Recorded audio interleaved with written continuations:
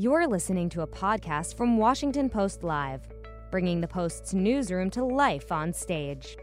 John C. Yang, President and Executive Director of Asian Americans Advancing Justice, and Sherrilyn Ifill, President and Director Counsel of the NAACP Legal Defense and Educational Fund, join the Post to talk about the long roots of allyship across communities in fighting systemic racism. Let's listen. Good afternoon, and welcome to Washington Post Live. I'm Michelle Ye-Lee, national reporter at the Washington Post. Joining me today are John C. Yang, President and Executive Director of Asian Americans Advancing Justice, AAJC. He recently testified House Judiciary Committee about the rise in anti-Asian racism during the pandemic, as well as its long roots. And Sherrilyn Ifill, the President and Director Counsel of the NAACP Legal Defense and Educational Fund. Their organizations have often worked together, and we're here to talk about the role of allyship between the two communities. So thank you for joining us, and welcome to you both. Thank you very much for having us. John, let's start with you. Give me a brief overview of how your organizations have been working together. Sure, and I appreciate that. I so much appreciate having this opportunity to talk to Sherrilyn in this way, because we often talk in business meetings, we often work together in different ways. So to have an opportunity to reflect together, I think is great. So in terms of how we work together, there's a couple of different ways. Number one is just on policy issues that we work together. Both as organizations that care so deeply about race, about racism, and how we deal with that. So when I talk about policy issues, I'm talking about issues around voting. I'm talking about issues around police reform, making sure that we see each other and make sure that we're aligned on those issues with respect to legislation that's happening in Congress. The other place that we've worked together is in litigation. We were just commenting even before we got started about how we're working together on the voter suppression bills that's happening in Georgia, that for our organization, we're working with our Atlanta affiliate on, and how we've worked together on the affirmative action cases, whether it's in Harvard or other places. So there's a long history together that I'm proud of, and I'm proud to carry on that tradition. Thanks for that overview. And Sherrilyn, tell us why this work is important, why the allyship and the work you're doing together is important, and how it's manifested itself over the past year after the killing of George Floyd and more recently the rise in anti-Asian racism. Thank you, Michelle. I too am really thrilled that we're having this conversation. It's so important, and if I can, let me just get into the history a little bit, which I think is really important for people to understand, because part of what is critical and that unites us is recognizing the corrosive effect of white supremacy in our country, and being arrayed in opposition to white supremacy, because white supremacy seeks to maintain control. It often seeks to try to pit different racial minorities against one another, or to drive a wedge between them, or to have us scrabbling for the crumbs that are left by a power structure that imagines us as second-class citizens. And so it's important to understand that context, and I think John and I are united in that understanding. And the organization I lead has been for a very long time. But the reason I said I want to talk about history is because, we think about Black people being second-class citizens after slavery, right? Having been the supposed beneficiaries of the 13th, 14th, and 15th Amendments, the Civil War amendments, ending slavery, guaranteeing equal protection and citizenship, and ensuring that the right to vote could not be abridged because of race or color. But we know that Black people were basically assigned to second-class status, that in 1896, the Supreme Court in the Plessy versus Ferguson case said, separate but equal is fine. You can segregate Black people basically out of your lives, out of the best of what America has to offer, out of opportunity. You can segregate them out of quality education. You can segregate them out of good jobs. And that's what certainly the South proceeded to do. But, Asian Americans were also affected by that. The case of Gong Lum versus Rice, brought by a father seeking to ensure that his daughter, Martha Lum, could attend the white school in Bolivar County, Mississippi. because there were white schools and colored schools. So the question was, is Martha Lum colored? She's Asian American. And the Supreme Court, frankly betrays that family just as it betrayed Black people in Plessy versus Ferguson, and says that Martha Lum doesn't have the right to go to the white school and she has to go to the segregated Black school. Now, some people would say, well, this is, a white father trying to establish white status for his Asian American daughter. But in fact, he's doing what Black families were trying to do as well, which was to get the highest quality education he possibly could for his children. And Brown versus Board of Education, the case that the organization I lead litigated and won, overturns not only Plessy versus Ferguson, but also overturns Gang Lum, right? So it's a way of understanding. Certainly don't mean to suggest at all that we were in the same situation, because of course Black people were formerly enslaved people, but if you know anything about the history of Asian Americans in this country, you know about the discrimination, the exclusion, the creation of an actual immigration law to keep Asian people away from being able to become citizens in this country. That history is real. And so being united around understanding the power of white supremacy to deny full citizenship to our respective communities is a really key unifying factor, and therefore not allowing the forces of white supremacy to drive that wedge between us, or to suggest that we should be scrabbling for the crumbs that are left after the white power structure takes what it wants from the American pie. That's such a comprehensive and powerful overview of the history. Thank you for that, because I was going to ask about the history because we all need to know more about that lengthy interwoven past that we have together. John, can you tell us a little more about this history of the two communities working alongside each other, and some examples of when the communities stood by each other when we needed each other the most? Sure, and the intro even introduced some of that. For the Asian American community, certainly when the Vincent Chin murder happened, the African American community was one of the first to stand up to say that this was wrong. And for those that don't know the history of Vincent Chin, this was a Chinese American that was in Detroit. This was the height of the so-called auto trade wars between the United States and Japan. Two out-of-work auto workers, white auto workers, saw Vincent and thought that he was Japanese American, literally took a bat and beat him over the head, and he died. And these two auto workers, out-of-work auto workers, did not serve 1 day in prison as a result of what they did. And when the Asian American community cried out for justice, the African American community stood right beside the Asian American community. Likewise, if we look to modern day, we see the Asian American community rising up and standing alongside in allyship after George Floyd, after Ahmaud Arbery, after Breonna Taylor, and marching alongside our African American brothers and sisters. And likewise, we've seen that reciprocated now with respect to the anti-Asian hate. Now, I do want to say, I want to be real about this, is that, look, the Asian American community has not always been great allies. I mean, I do think that part of this conversation is we have to recognize where we came up short. And the Asian American community has not always been the best of allies. And that's one of the things that we want to talk honestly about and rectify. The other thing about this history that I think it's important to understand is, if you think about the civil rights movement during the 1950s and 60s, Asian Americans were such huge beneficiaries of that, because all of the rights that the African American community attained, and yes, there are Asian Americans that stood alongside during that period as well. People like Yuri Kochiyama, people like Grace Lee Boggs. But those gains that were made by the African American community benefited the Asian American community. And that benefit was both on the civil rights side with respect to voting, with respect to education and housing, but it was also with respect to immigration. One landmark piece of immigration law, the Immigration and Nationality Act of 1965, was part of the civil rights movement. And that's what led to the large influx of Asian American immigrants to the United States that we see today. So that's part of the history about how we're all intertwined, how we face those same struggles together. Thanks for that. And I want to get more into what you just mentioned about the history of, missed opportunities among Asian Americans to be there for our Black communities. So, but before we get there, I want to come back to what Sherilyn mentioned up top, which is really important.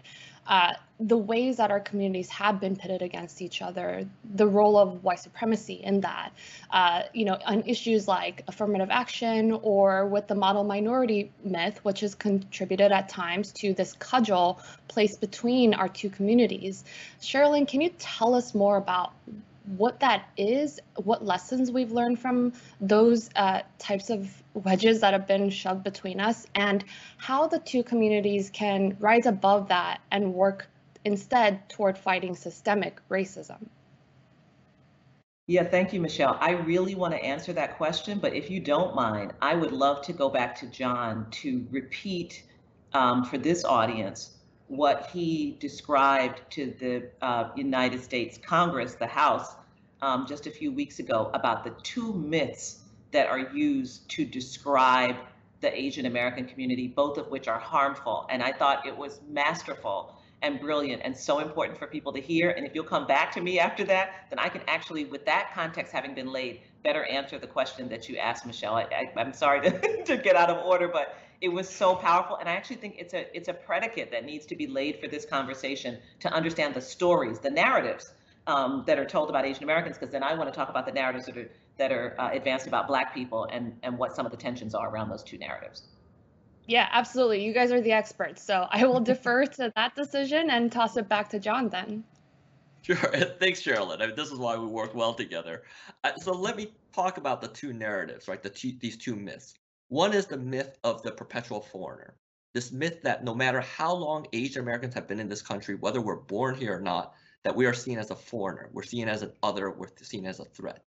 And what happens because of that myth is that we are treated with disdain and discriminated against. So if you look into history, you look back to the so-called Yellow Peril in the late 1800s that led to the Chinese Exclusion Act. That happened shortly after Chinese railroad workers helped to build our American Transcontinental Railroad, doing the most dangerous work, doing the dynamite through the mountains, the Rocky Mountains. Then you fast forward to World War II, where the most decorated combat regiment in all of World War II on the American side was the 442nd Combat Regiment, made up of Japanese American soldiers doing hard work at the same time that their families were in incarceration camps, internment camps in the shores of the United States because of so-called suspected dual loyalties to the Empire of Japan. Then you have Vincent Chin, which I've talked about, and then you also have 9/11, where after the terrorist attacks on the United States, what happened was this backlash against the Asian American community on so-called suspicions about national security threats. So that's the history of the perpetual foreigner that creates us as a target. And that's what we're seeing with COVID-19 and some of the geopolitical tensions today. The other myth that is important to recognize is this model minority myth. And this is the myth that causes our communities to be pitted against each other. This notion that Asian Americans do well, they don't have issues, they do well with respect to education and wealth, and somehow that they are the good colored people. And that because of that, there is some reason that other communities are not doing well because of their own fault. And that is just so dangerous. Because number one is it's a myth. With respect to the Asian American community, yes, there are some that are doing well, but there's a wide swath of Asian Americans that are not doing well. In fact, we have the widest wealth gap of any ethnic community. And so we need to recognize that there are issues within the Asian American community.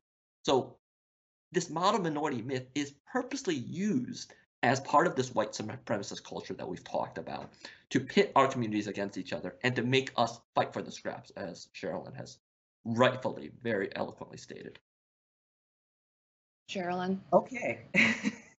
So that's really, really important to understand those two myths, to understand the tensions that have existed between our two communities. Because remember, after the Civil War, we have the ratification of the 13th, 14th, and 15th Amendments. And the 14th Amendment, my favorite amendment in the Constitution, the first line of that amendment says that anyone born or naturalized in the United States is a citizen of the United States and the state where they reside. And this is powerful and important. And that first line is created in order to give Black people and to ensure that Black people are citizens, both newly freed slaves and free Black people, because the Dred Scott decision in 1850 suggested that no Black people could be citizens of the country. So that first line of the 14th Amendment ensures that Black people are citizens. And this is something Black people really have held on to The knowledge that we are citizens, it becomes our badge of honor. It's the premise upon which we are able to struggle for equality, right? Equal protection of laws is also guaranteed by the 14th Amendment.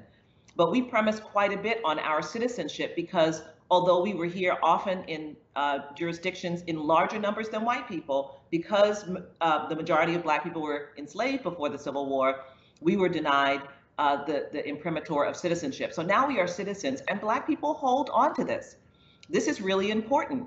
And white supremacists know that this is important to Black people. And they also know what that first line of the 14th Amendment says. So yes, we have the Chinese Exclusion Act, but we also have the Immigration and Naturalization Act of 1906, which says that the only people who can be naturalized are free white people and people of African descent. So you hear that and you think, oh, look, Black people have been carved out like white people. But we all know what citizenship looked like for Black people in 1906. We know what it looked like in 1923 when a Sikh American seeks to become naturalized in a case called In Re Thind. And again, the United States Supreme Court says you cannot be naturalized because you're not a white person.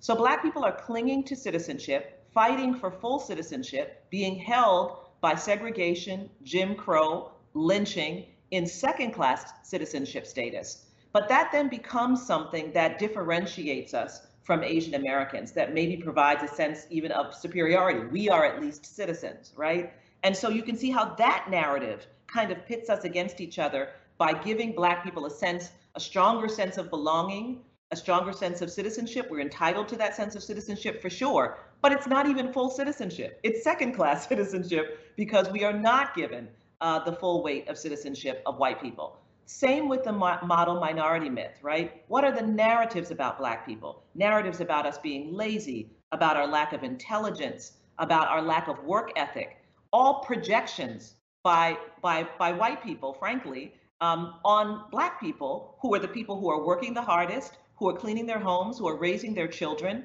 who are brilliant beyond measure despite being kept in a segregated status, who demonstrate time and time again their brilliance when provided an opportunity for education, right? All of this is the projection, but that narrative gets down into us, and we continue to struggle against that narrative. Now white supremacists hold up another group and they say, but look at them. They are earnest, they are hardworking, they are naturally smart. You see, you are not like them. This is what I mean by the way in which white supremacy pits us against each other, by constructing narratives that are not true, that we internalize, that are assigned to each of us. Some of the narratives make us feel better. We are citizens, right, as Black people. Or if you're Asian Americans, we are achievers, you know, right? So you can be seduced by what seem to be the attractive elements of these narratives. But then there is the flip side of the narrative, and you are working against the ugly side of that narrative, and you're fighting against it, but you're fighting the wrong person. And I think that's the key to understanding this allyship and solidarity, is that we stand shoulder to shoulder in opposition to white supremacy. We stand shoulder to shoulder in furtherance of equality, the full equality, citizenship, and dignity of every person. And that's what unites us. But the project of white supremacy is to undercut that. Right. If I could add Sure. something briefly onto that, because Sherilyn hits on something that's very profound here, is that this narrative allows us to get to one place, but it's not the place where the white supremacists are. This narrative is that, yes, the African American community, the Black community are citizens, but they're not actually full citizens because of voting laws, because of all of these other institutional pieces of racism that keeps them from having that ability to exercise the full rights of citizens. Likewise, with respect to this model minority myth, is the good narrative is Asian Americans are achievers or they're smart, but then part of that narrative is also they're very good at technical things, but they're not really leaders. And so Asian Americans likewise will hit that wall just like African Americans do because of this narrative that have been created upon us, not that are actually true. So I'm really glad that you have both described this so well, because I think it's rare for us to have an honest conversation about all of these elements. And the way you've talked about how we've internalized these the product of white supremacy in each other, and how that's manifested in the way we've treated each other, even though it's not, it wasn't our doing, it was forced on us by others creating these myths. I think it's so important, and I'm so thankful that we're having this honest discussion. We have just about 10 minutes left already, so I want to come to this moment because I would love to get your thoughts on this. John, you touched earlier about how Asian Americans have now, been talking about our history of not being the best allies sometimes to Black Americans. And I would love to get a little bit more from you on that. What, if any, signs have you been seeing among Asian American communities trying to confront elements of anti-Blackness in our own history? And after that, Sherilyn, can you also talk about whether this moment feels like an inflection point at all? What you're observing about this moment within the context of what you've talked about. So, John, you want to start? Sure. And I will say that the fact that Asian Americans were facing something different with respect to the level of anti-Asian hate that we saw last year, coupled with what I'm going to call a tragic coincidence, although it was to be expected with respect to George Floyd, Ahmaud Arbery, and Breonna Taylor, brought out something different in the Asian American community. Because on one level, they saw racism directed at them in the same way. That model minority myth for many in the Asian American community was shattered. And then they woke up in some ways and saw, oh, wait, the African American community has been facing this for a very long time. So in that sense, I do see that Asian Americans really confronted this in a different way last summer, in a good way. And it forced us to have difficult conversations. And part of this is that learned prejudice that all of us have, whether it is from our parents, again, let's be real about this, and what they learned from what I'm going to call their home countries. And I'm going to call this out, is if you look at some of the state media that's run by the Chinese government, there's no wonder why recent immigrants have certain prejudices against the African American community or the Latino community. So we have to unlearn that. So there's that element that I think we are confronting in a different way. I've seen so many more discussions confronting anti-Blackness in the Asian American community than we have before. So in that sense, I do see hope in this moment and I'm not going to call it a moment, this inflection point, as you would call it, that we are seeing over this past year. Sherilyn, how about you?